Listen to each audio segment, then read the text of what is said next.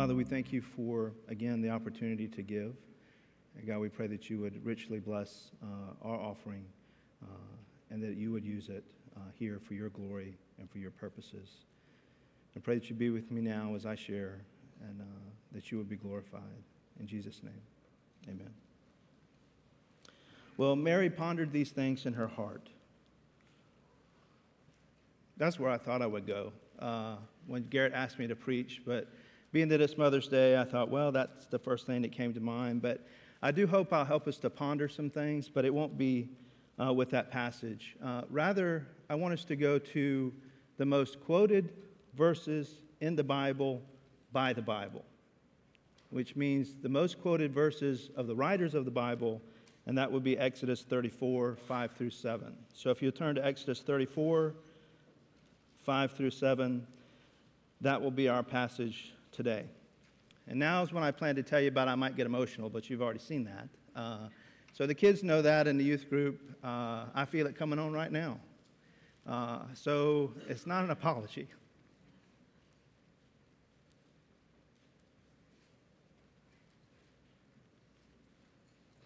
It's just a courteous warning.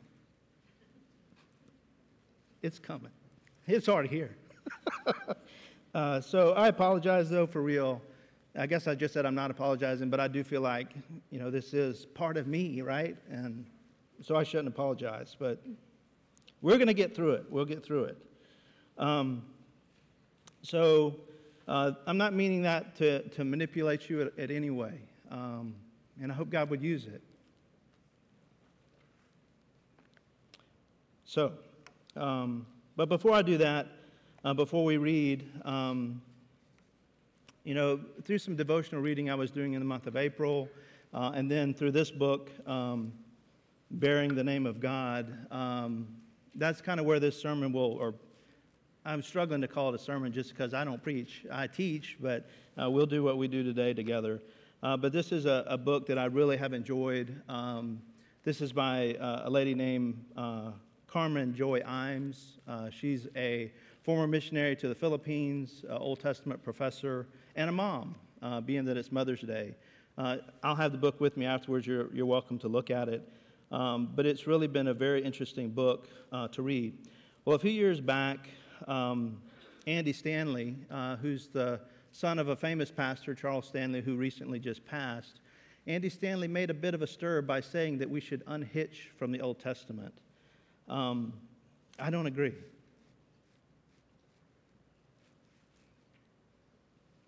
There's some deep linkages. And this passage we're about to read is one of the biggest. I don't think we should unhitch. Our understanding of the New Testament really is rooted here in the Old Testament. But Imes, in this book that she wrote, takes us back to Mount Sinai, where Israel meets God. She explains the meaning of the events on the mountain. And she makes the case that we've misunderstood the issue of taking God's name in vain. It's quite interesting, and I hope we'll see that together today. She argues that the commandment is not so much about misspeaking, but about bearing or carrying the name of God. Big issue. So let's start with how God revealed his character and proper name to Moses in Exodus 34. Being that I'm getting old, I have to wear glasses now. So if you're able, please stand with me as we read this passage aloud. This is a visible sign that we do as just a sign that we see this as God's authoritative word and its importance in our life. So I'll be reading from Exodus 34, verses 5 through 7. The Lord descended in the cloud and stood with him there and proclaimed the name of the Lord. The Lord passed before him and proclaimed, the Lord, or in the Hebrew, Yahweh, Yahweh, a God merciful and gracious, slow to anger, and abounding in steadfast love and faithfulness, keeping steadfast love for thousands, forgiving iniquity and transgression and sin, but who will by no means clear the guilty, visiting the iniquity of the fathers on the children and the children's children to the third and fourth generation. May the Lord add his blessing to the reading and the hearing of his word. You can be seated. Man, I got to get my act together. I knew it would come. You plan for this and you think, okay, this is where I got to really be careful because I can cry there. Man, I couldn't even get through the announcements. So anyway, let's focus here. Now remember, as we get started here, this is the second time Moses has gone up on the mountain. He got the Ten Commandments before, and if you remember, he came down, and what did he find? Them worshiping a golden calf. I see some of you mouthing it. And so the first set of commandments got dashed on the ground and broken. So this is the second time Moses has gone up to the top of the mountain. And remember all this with a golden calf. Remember all the grumbling, even the balking at the Red Sea, all this stuff. And then we come to this passage. So this is really a passage that really shows us God's mercy and grace and patience with us. And through this passage, we learn the proper name of God, the name Yahweh, which stands or is written really in your Bible. As we read that, you probably saw Lord in all capital letters. These are the events that happened. We're talking about here. There's lots more going on with the nation of Israel. But these are foundational verses, and particularly these verses help us to understand God and his character. So after this rescue from slavery, God establishes this covenant with Israel. And the covenant has two parts. God promises that he will be with the people and he will bless them. And then there's this other part for the people. They're to be a priesthood who will represent him to the others that they will encounter and ultimately to the world. They were to be known as his people and to display his character, the character that gets revealed in those verses that we just read. So now again, the Ten Commandments came out of this covenant relationship. They were rules that guided them and revealed more about God's character.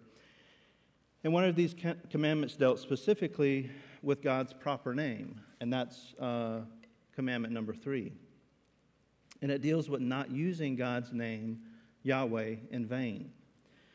Traditionally, we have understood this to mean that you should not blaspheme, meaning you should not slander or say wrong things about God, or we've understood it to mean that you should not cuss by using God's name. Both of those I don't recommend. We're not supposed to do those things. But the book that I was reading really revealed to me that there's a much deeper thing going on there than just what we say.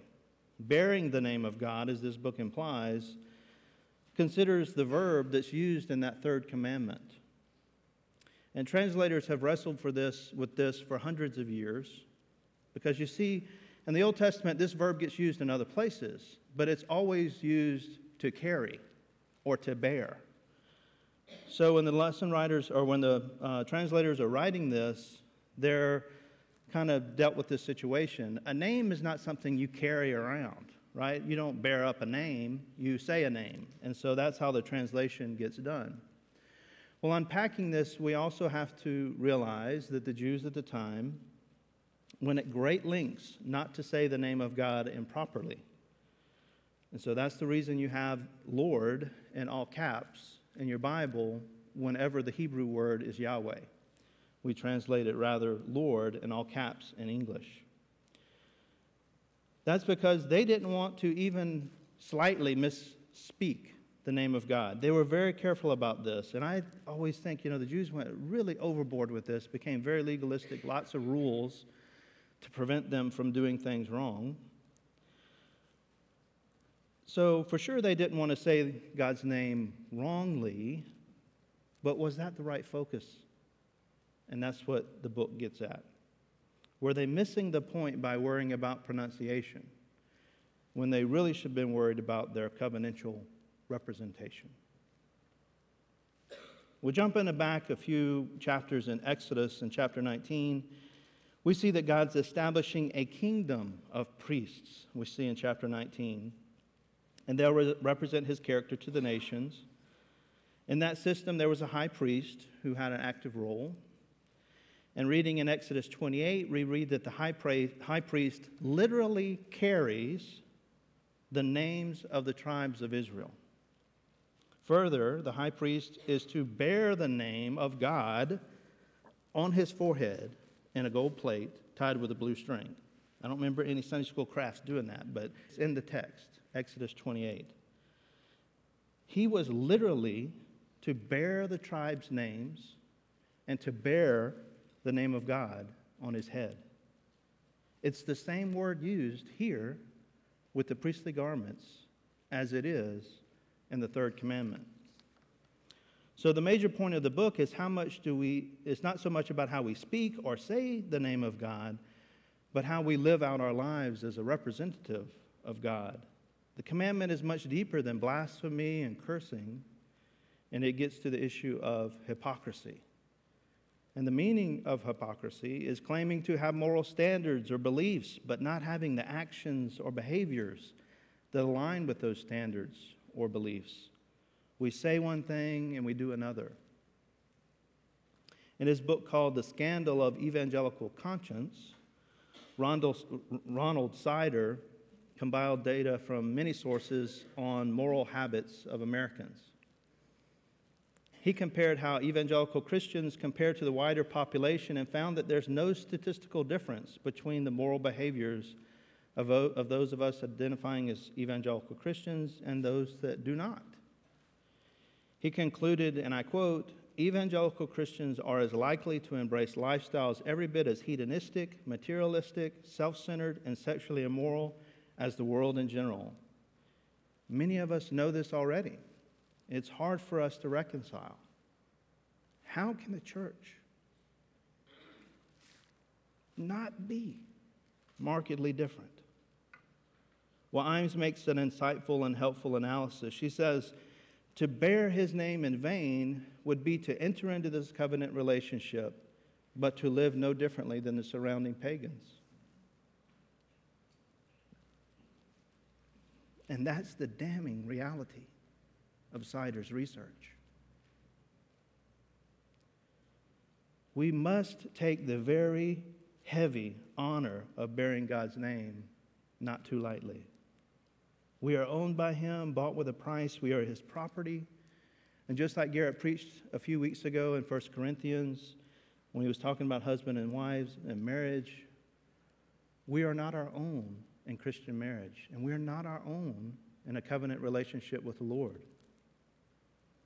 The priestly garments are described in Exodus 28, and I don't remember studying this. I read it, I know, but looking back at it deeper was quite amazing.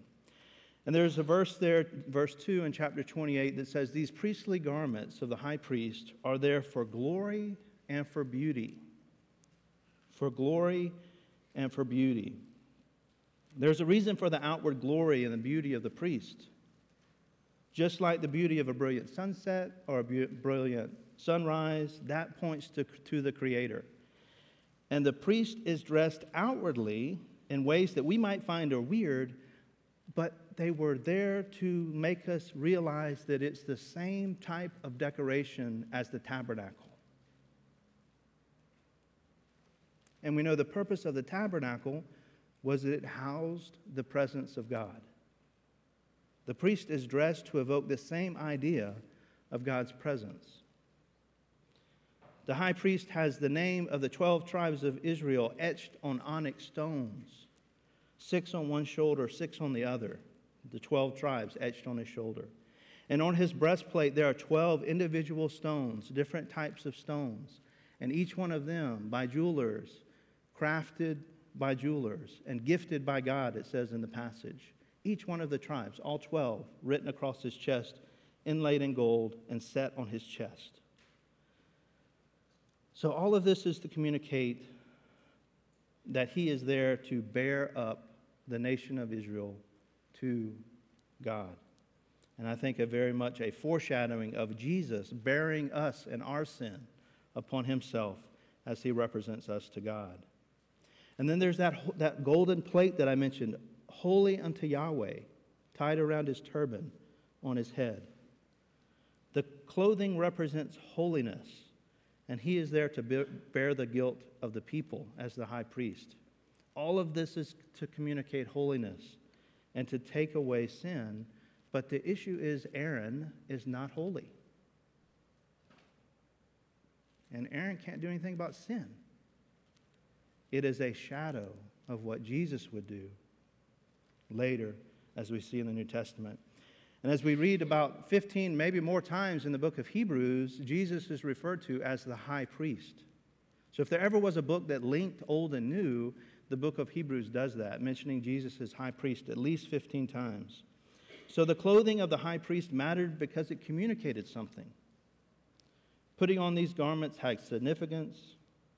And that's the concept Paul even continues in his writings and says to the church at Colossae, to clothe yourselves with the very character of God we read about in Exodus 34, compassion, kindness, patience, gentleness, and forgiveness. Similarly, we're told in Romans 13:14 to put on the Lord Jesus himself. We are given specifics of what to put on. So we're also given specifics on what to take off and what to put on. And it's important what we're covered with. What we're putting on should communicate Christ. And just like we saw in Exodus 28, what we put on should be for glory and for beauty. Not these clothes, but the character of God that lives and resides in us. The high priest in the Old Testament was literally clothing himself. And according to Paul, we should do the same. Again, not so much with a robe and a turban, but with the attributes of God demonstrated to us through Christ. We are to bear his name in our lives. We are to represent God and his presence to the world by clothing ourselves not with special clothes, but with his very character. Now, going back to the proper name of God, it seems like it vanishes in the New Testament. This is his proper name that he reveals to Moses on Mount Sinai. How could it go away in the New Testament? Well, for one, Yahweh is hard to say in Greek. There's a couple of letters that are not allowing it to be said very easily. And then there's that idea of the Jews not wanting to even say the name out loud. So these are two very practical reasons, but I think there's an even more intriguing reason, and I think we'll see that together. Well, during the Exodus, Moses had a lieutenant from the tribe of Ephraim, and his name was Hoshea, which means he saves. Now, Hoshea was one of the 12 spies that went into the promised land sent by Moses. There's another guy you might remember, his name was Caleb. Hoshea and Caleb said, Yahweh is big enough. The other 10 said, ain't no way. Ain't no way. Well, Moses was so impressed with Hoshea that he renamed Hoshea. Hoshea, remember, means he saves. So Moses said, you will now be known as Yahweh saves, which is the name Yeshua. And in English, we say Joshua. So Joshua and Caleb. But there's meaning in Joshua's name. Now back to the New Testament. When Mary was pregnant, as you recall, Joseph was going to divorce her. And then an angel appeared to him and said, she will give birth to a son, and you will give him the name Yeshua, because he will save the people. Now you might say, Chip, I don't remember it being Yeshua. That's because in English we say Jesus. Now let me do a little bit of linguistic gymnastics and get us here. The Hebrew name Yeshua, or Joshua, in Greek becomes Jesus.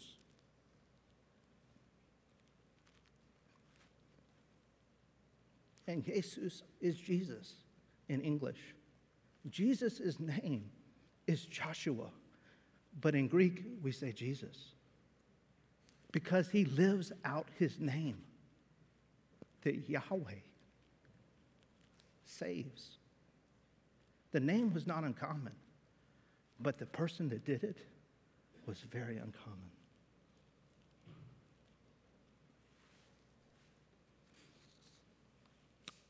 Now listen to listen to Jesus rather in Matthew 18 or 15 as he quotes Isaiah 29. And he offers a warning about a life being lived in vain. He says, this people honors me with their lips, but their heart is far from me. In vain do they worship me, teaching as doctrines the commandments of men. For me, this is about worship. The Bible teaches that we should live a life that is an act of worship. We are to present our bodies as living sacrifices as a proper act of worship, like we see in Romans 12. Whatever you do, whether you eat or drink, whatever you do, do it to the glory of God, 1 Corinthians 10:31. And in Colossians 3, whatever you do in word or deed, do everything in the name of the Lord Jesus. So everything that we do should be an act of worship. I was just in Istanbul, Turkey, and Tashkent, Uzbekistan, both of these devout Muslim countries. And you see a lot of religious expression in Muslim contexts. And one of those is the call to prayer, which happens 5 times a day. If you've ever been in the Middle East, you've heard it, you know about it. 5 times a day, the call is made, and Muslims respond, a lot of them, by physically going to pray. And for a long time, I've argued that this is really an act of worship, not really an act of prayer. We can talk about that later if you'd like. And I'm not arguing we should do like this. Matthew 6, I think, is very much a reason why we should not. But the fact remains that millions of Muslims every day take five times out of their day to do this act. And it takes maybe 20 to 30 minutes each time. So times 5, that's 2 to 2.5 hours a day, Muslims are doing physical devotion and worship. Now this should and more than likely will convict us. But I think as we consider the passages we read in Romans and 1 Corinthians and Colossians, we're being called to a much higher standard than that. More than just 2 to 2.5 hours a day. Whatever we do is supposed to be an act of worship. How I eat, how I talk, how I play games, how I ride a bike, how I watch sports, how I love my family, how I entertain strangers, whatever I do should be an act of worship. We can't decide to lay down his name when we're at a ball game. Or we can't lay down his name if we want to in the classroom. We can't lay down the name when we're at work. We are always bearing his name. And how we live out our faith can, and I would argue should, be informed by these deep meanings and understandings we see in the Old Testament. An eye for an eye. Well, but Jesus challenged us to turn the other cheek. That's not opposite, by the way. That's deeper. Justice yields to mercy. Might get in trouble with this one. Tithing is an Old Testament practice. It's not in the New Testament. So what are we to do? Are we called to give more than 10%? I think so. Compulsion yields to generosity. This physical sign that we see the priest wearing, these physical things that describe certain things, these physical signs, these physical things gives way to matters of the heart. The placard on my turban that reads, "Holy unto Yahweh," now is shown by the character of God and how I interact with my neighbors. You don't see it marked on my clothes, you see it in my life. An eye for an eye, tithing, physical signs of religious devotion. I'm not describing Christianity. This is the very way that Islam also functions. There's a lot taken from the Jews into Islam. And this is really the issue with all religious systems. There's 2 commonalities. One is they don't see Jesus correctly. And number 2, they're at their core a system of works where we do something to earn salvation. Doing these outward things, I hope, will be enough. That's every religious system apart from Christianity. This is Islam, Buddhism, Hinduism, secular humanism, and dare I say, even good old Christianity. Southern style, if we're not careful. We, as believers in the one true God, rightly see who Jesus is. Son of God, Son of man, Savior, High Priest, ultimate sacrifice, King, brother, friend. And we base our salvation not on the good works that we do, but on what Jesus did to reconcile us with the Father. Now, this act of strapping a gold plate on our head probably seems silly to us, and we're probably in no danger of doing that anytime soon. But our desire to have a physical mark was not left in the Old Testament. I told you Ronald Sider's research did not find an example of how Christians are different. Actually, he did find one area where Christians are statistically different from the world. Christians are far more likely to purchase, wear, and display Christian-branded merchandise. T-shirts, bracelets, bumper stickers, crosses, home decor, tattoos, you name it. We have lots of ways to demonstrate our Christianity in our culture. It's interesting that we still prefer the simplest way of bearing the name with something physical. It's far more difficult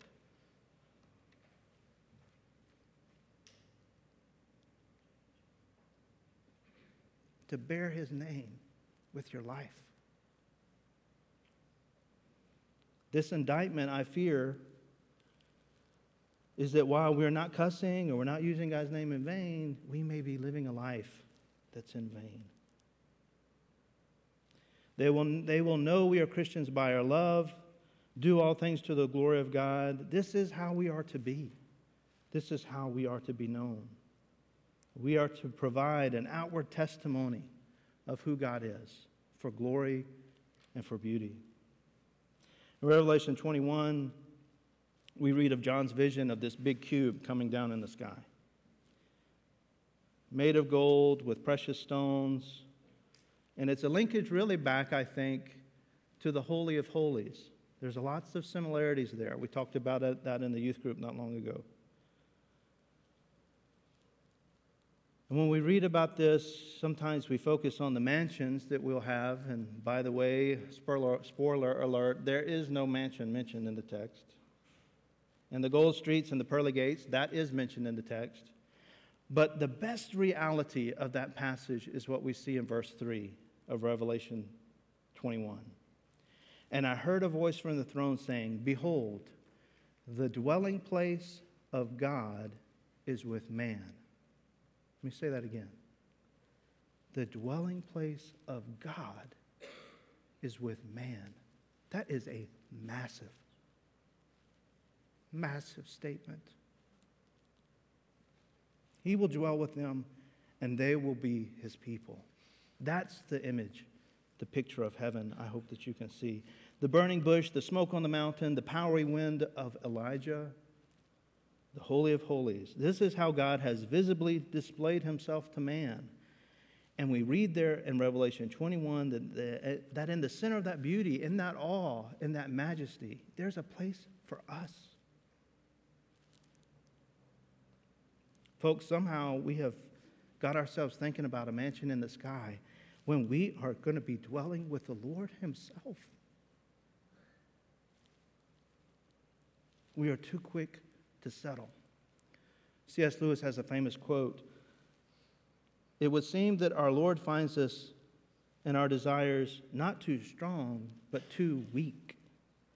We are half-hearted creatures, fooling about with drink and sex and ambition when an infinite joy is offered us.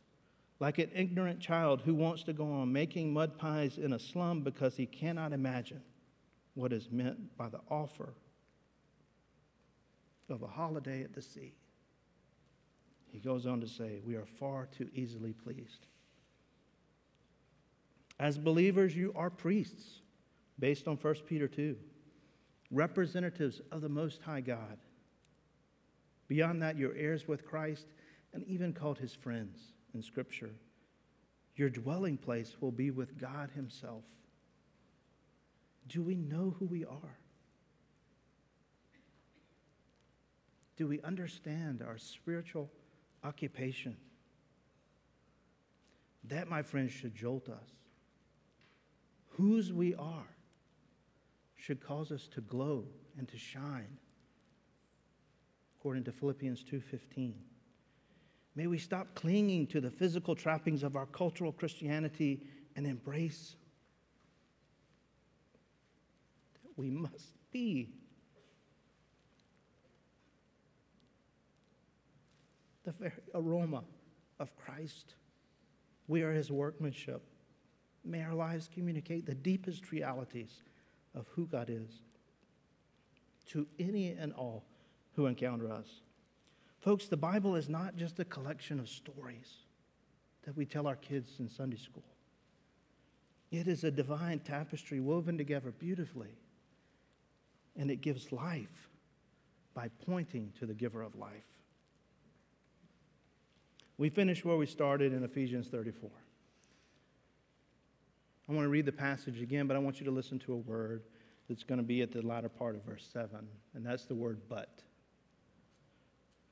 So the first part, 5 through 7, the first part of 7, there's some beautiful language here of hope and restoration and gospel-soaked messaging, and then that word but comes. And then we read that God does not look away. He must deal with sin. So listen for the word but in the latter part of verse 7. The Lord descended in the cloud and stood with him there and proclaimed the name of the Lord. The Lord passed before him. The Lord, a God merciful and gracious, slow to anger and abounding in steadfast love and faithfulness, keeping steadfast love for thousands, forgiving iniquity and transgression and sin, but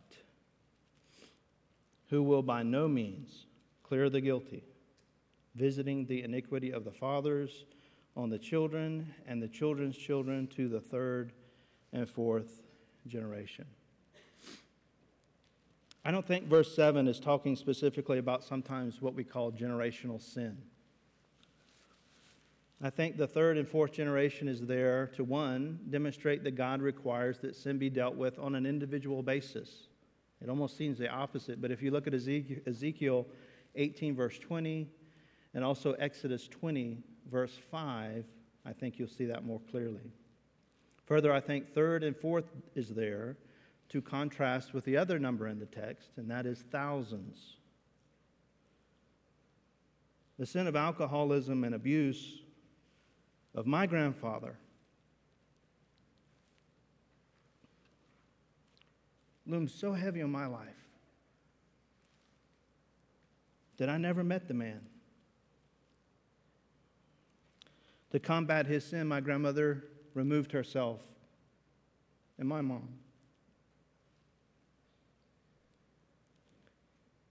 But my grandmother spoke of it.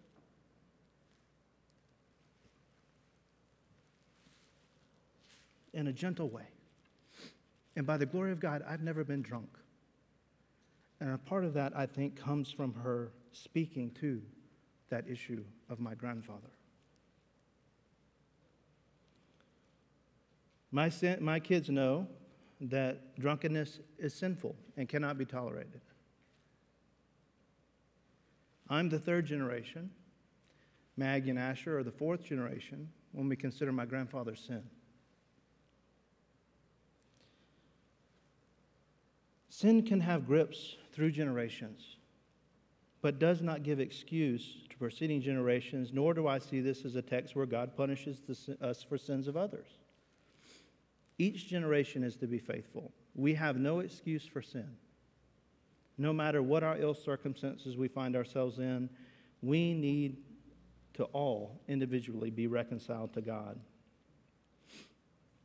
Now, don't miss what I believe we're to see here most deeply about God, and that is He is keeping His abounding, steadfast love and faithfulness for thousands of generations. His love and faithfulness can be contrasted by the impact of my grandfather's sin. I know a few details, very few, about my grandfather. I would venture to guess Maggie and Asher don't know hardly anything about him. The details I know, I don't want them to know.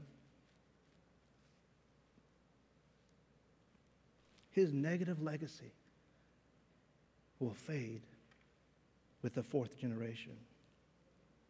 But guys, that's not my point.